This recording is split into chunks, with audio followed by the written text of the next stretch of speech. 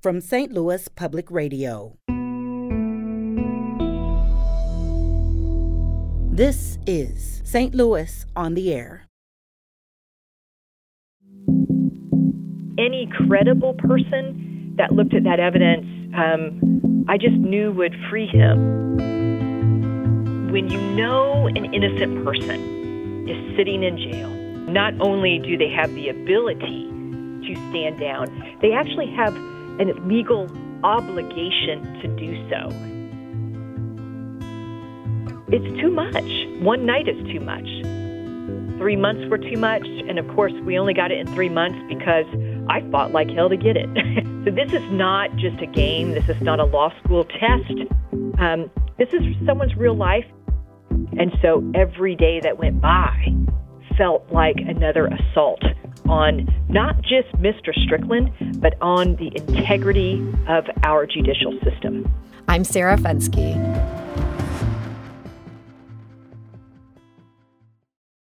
Last year, Missouri prosecutors got a new tool in their arsenal. For the first time, a new state law allowed prosecutors to take action if they identified someone who'd been wrongfully convicted. Jackson County Prosecutor Jean Peters Baker filed a motion using the law on the very first day it went into effect. Her efforts freed a Kansas City man named Kevin Strickland last fall. But since then, no other Missouri prosecutor has attempted to use the law until last week. That's when Washington County prosecuting attorney Josh Hedgecorth filed a motion to vacate the conviction of Michael Polite. As a teen, the 38-year-old was convicted of murdering his mother. But as we reported in a St. Louis on the Air audio documentary last year, experts are now convinced he didn't do it. Michael Polite has since been released on parole, and he's determined to prove his innocence. So what does that process look like in light of Josh Hedgecorth's motion? Well, prosecutor Josh Hedgecorth did decline our request for an interview at this time. But joining us now is a prosecutor who knows how these things can go. So, Jackson County Prosecutor Jean Peters Baker, welcome. Thank you for having me. I appreciate it. So you filed your motion to vacate the conviction of Kevin Strickland the very day that Missouri's new law went into effect. Is it safe? Actually, yeah. It was second after midnight that I filed it. A second after midnight. Okay, I stand corrected. Uh-huh. So is it safe to say you were eagerly anticipating this moment? Yes. And I was eager because Kevin Strickland continued to serve time and was serving his 44th year of prison time. Mm-hmm. So I needed to move with an urgency. And there was an argument when this new law was making its way in the legislature. People were saying, okay, there's already ways that people who've been wrongfully convicted can plead their case. We have a court system. They can go before the Missouri Supreme Court. How did that process fall short? What made this new law so important to a prosecutor like you? Well, I can't quite explain how or why that system fell so short. But Mr. Strickland had filed, I believe, 19 habeas post-conviction motions over a period of 40 years and didn't get relief. And the Attorney General defended each one of those along the way, so had a 40-year history of having opposition to Mr. Strickland's case, so that was certainly part of it. But I viewed it perhaps with fresh eyes, and I viewed it as a trial lawyer that knows what evidence should look like and what credible evidence looks like in order to convict someone. Mm-hmm. And this ended up being a very swift process. I'm sure it didn't feel like that to Kevin Strickland, but on the other hand, he'd been trying this for decade after decade. With this new law, you were able to do this in just about 3 months. I suppose to your listeners that 3 months does not seem like a long time. But let me just tell you what happened in that 3 months. Mm-hmm. The process was elongated. I fought hard to keep it at 3 months. I wanted it shorter than that. And of course, the Attorney General wanted it to be much longer than that. And I fought for that because during that time, Mr. Strickland's, during that 3-month period of time, his mother died. He was not allowed to go to her funeral. Life continued to go on for him. His health began to fail even more, And, I mean, it felt like a long, long time when you know an innocent person is serving time. You're all but assured any credible person that looks at this evidence is going to see it from that lens. They're going to see it the same way. And so every day that went by felt like another assault on not just Mr. Strickland, but on the integrity of our judicial system. So walk us through how this played out. I know people in St. Louis are now really invested in the case of Michael Polite, and everybody's wondering, what could this process look like in that case? I feel like what you went through with Kevin Strickland and this pushback from the AG, that might end up being illustrative here. So how does this start? Can a prosecutor file in just about any case where you become convinced it was a wrongful conviction? Well, I suppose the statute allows you to use your discretion and file where you believe it should be filed and not where you don't, and to kind of quell anybody's fears that there'll be a race to the courthouse on these, as your lead up to this conversation was that this is the second one in Missouri's history. So, there's not exactly a flood of these being filed by prosecutors. Now, that's because a prosecutor knows, and definitely the local prosecutor knows, what it's going to take to free someone. He also knows what it takes to convict someone. So I have a lot of faith in Josh that he has evaluated this evidence, and he's doing what he believes is right. He's also doing what he believes is adding integrity to the system rather than something else. So this starts when a prosecutor chooses to make a motion. And this motion, what kind of case do you need to make? You're trying to vacate the conviction is what you're asking for. That's right. It can come a couple of different ways. I went forward on actual innocence because I believed that Mr. Strickland was, and in fact he was, actually innocent of that triple homicide he was convicted of, accused of in 1978 and convicted of in 79. So the case that is against this other individual, the certified 14-year-old, in his case, it might take on slightly different kind of arguments might be added, like there may be constitutional violations in his case. There may be new evidence in his case, and I do understand there's a rather explosive bit of new evidence, and that is the primary evidence used to convict him has been determined to be faulty. The shoes that believed were to have some accelerant on them, linking him to this arsonist fire that killed his mother. Well, now we know that's actually not accurate evidence. Yeah. And so the prosecutor can come in and say, okay, we want you to vacate this conviction because of these reasons. You went with actual innocence. In this case, they can say, and did say, this scientific evidence has been proven to be false here. What is the sort of burden of proof? What kind of standard are you dealing with in terms of trying to convince the judge to act?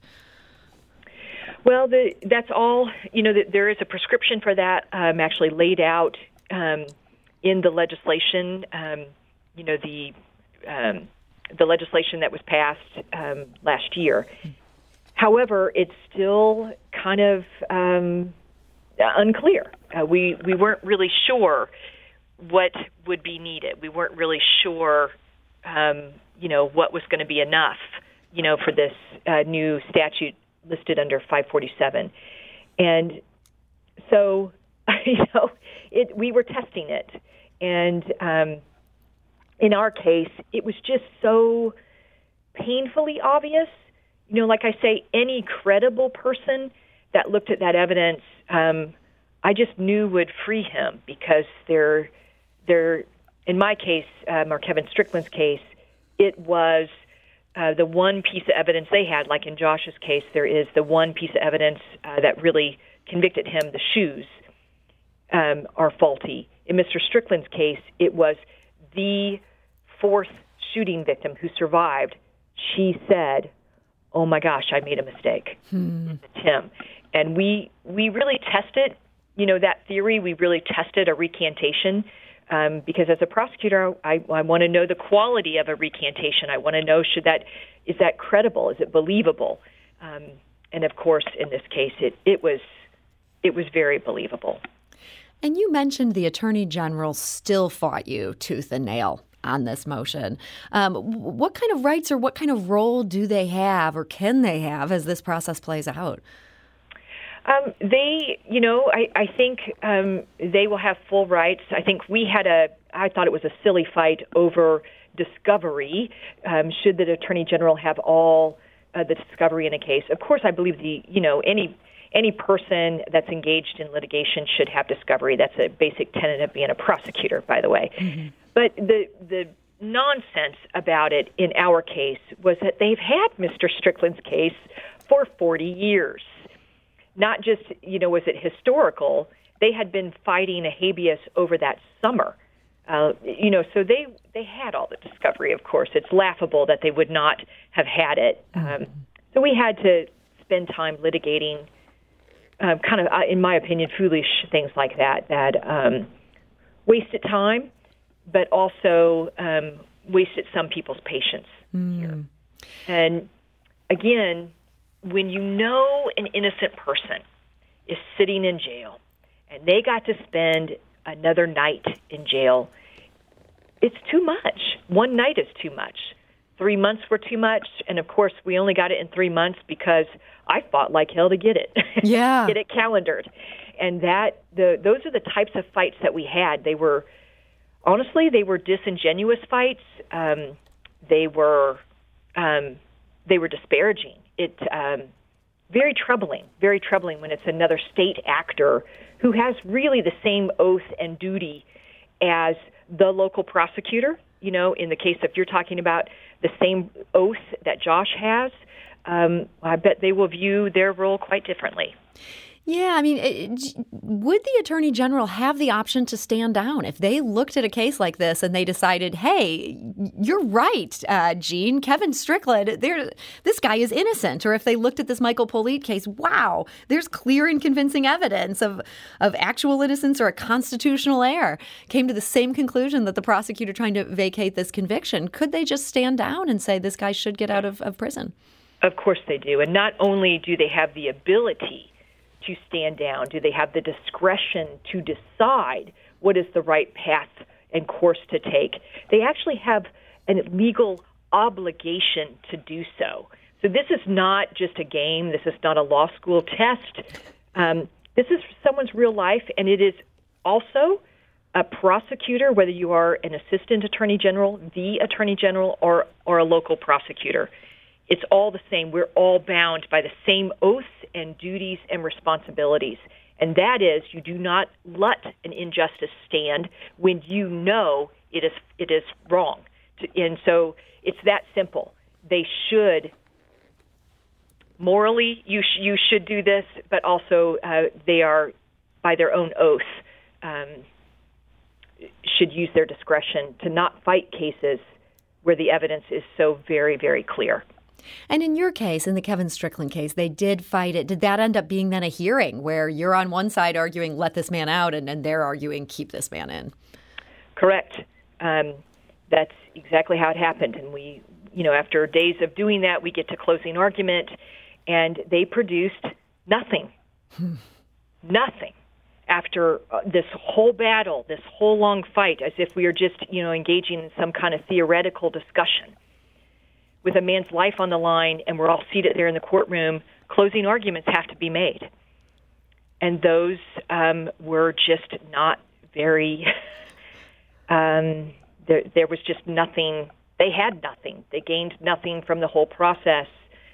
I'm not sure what anybody gained from that whole process. Now, they do have a right, of course, to use this statute in this way, but they also have an oath and a duty and a responsibility to do it responsibly and to use their discretion wisely so that the criminal justice system is not further injured.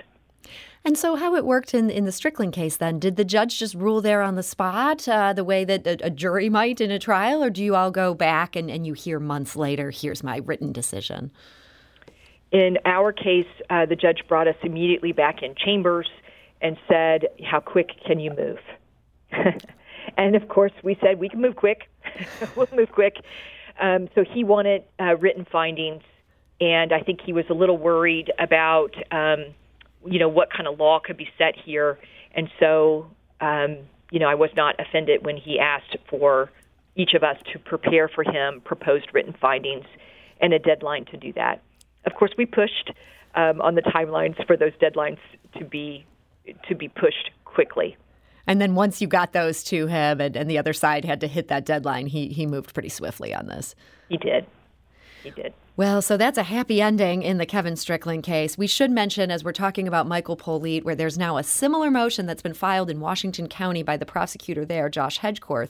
Michael Polite was released on parole this spring, so at least he's no longer in prison. He's living at his sister's house in Afton. He's trying to put his life back together after 23 years behind bars. He and his attorneys gave us a statement. It says this, quote, "We thank the Washington County prosecuting attorney for his efforts to overturn Michael Polite's unjust conviction and applaud him for acting upon his oath as a minister of justice to ensure that justice is done.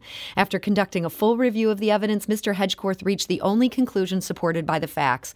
Michael Polite's conviction is based on evidence that everyone agrees is false, and a conviction based upon false cannot stand. We hope that the court moves quickly to hear the prosecutor's motion, overturn Mr. Polite's conviction, and finally provide closure to a family that has waited 23 years for justice." Again, that statement is from Michael Polite's attorneys. Jean Peters Baker, as we're thinking about this case, I am struck by the fact that this is only the second prosecutor in the state of Missouri to attempt this. And, there's been talk in St. Louis. The circuit attorney here has previously argued that a man named Lamar Johnson was innocent. She was blocked by the Missouri Supreme Court. She hasn't yet filed a motion to vacate in that case. Why do you think we haven't seen more of these motions across the state of Missouri? Well, I'd like to think that this is still somewhat rare, of course, that when the state gets it so terribly, terribly wrong, that it's still something that is fairly rare. But there is also a reaction, I think, by many of us who are in the criminal justice system, kind of a knee-jerk reaction that can't be true. And so I guess I would just say to all listeners, all people who have a finger in the criminal justice system, it's our responsibility to keep our mind open. Now, that's not to say I have not already declined several other requests that have come to me because I did not believe that request was supported by evidence. But you must remain open that this could happen in the best system in the world. It could still happen. And when it does, it needs true ministers of justice to correct it. And I'm really hoping in future cases that the true ministers of justice will prevail. Well, Jackson County Prosecutor Jean Peters Baker, I want to thank you so much for joining us today and sharing your insights. Thank you for having me. Appreciate it.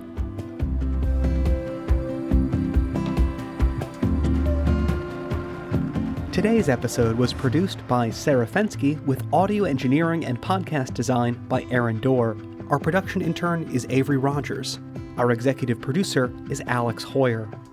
St. Louis on the Air is a production of St. Louis Public Radio. Understanding starts here.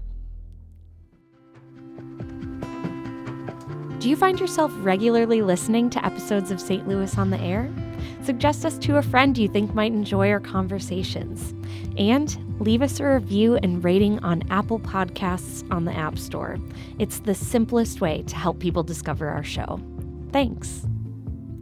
St. Louis Public Radio is a member-supported service of the University of Missouri, St. Louis.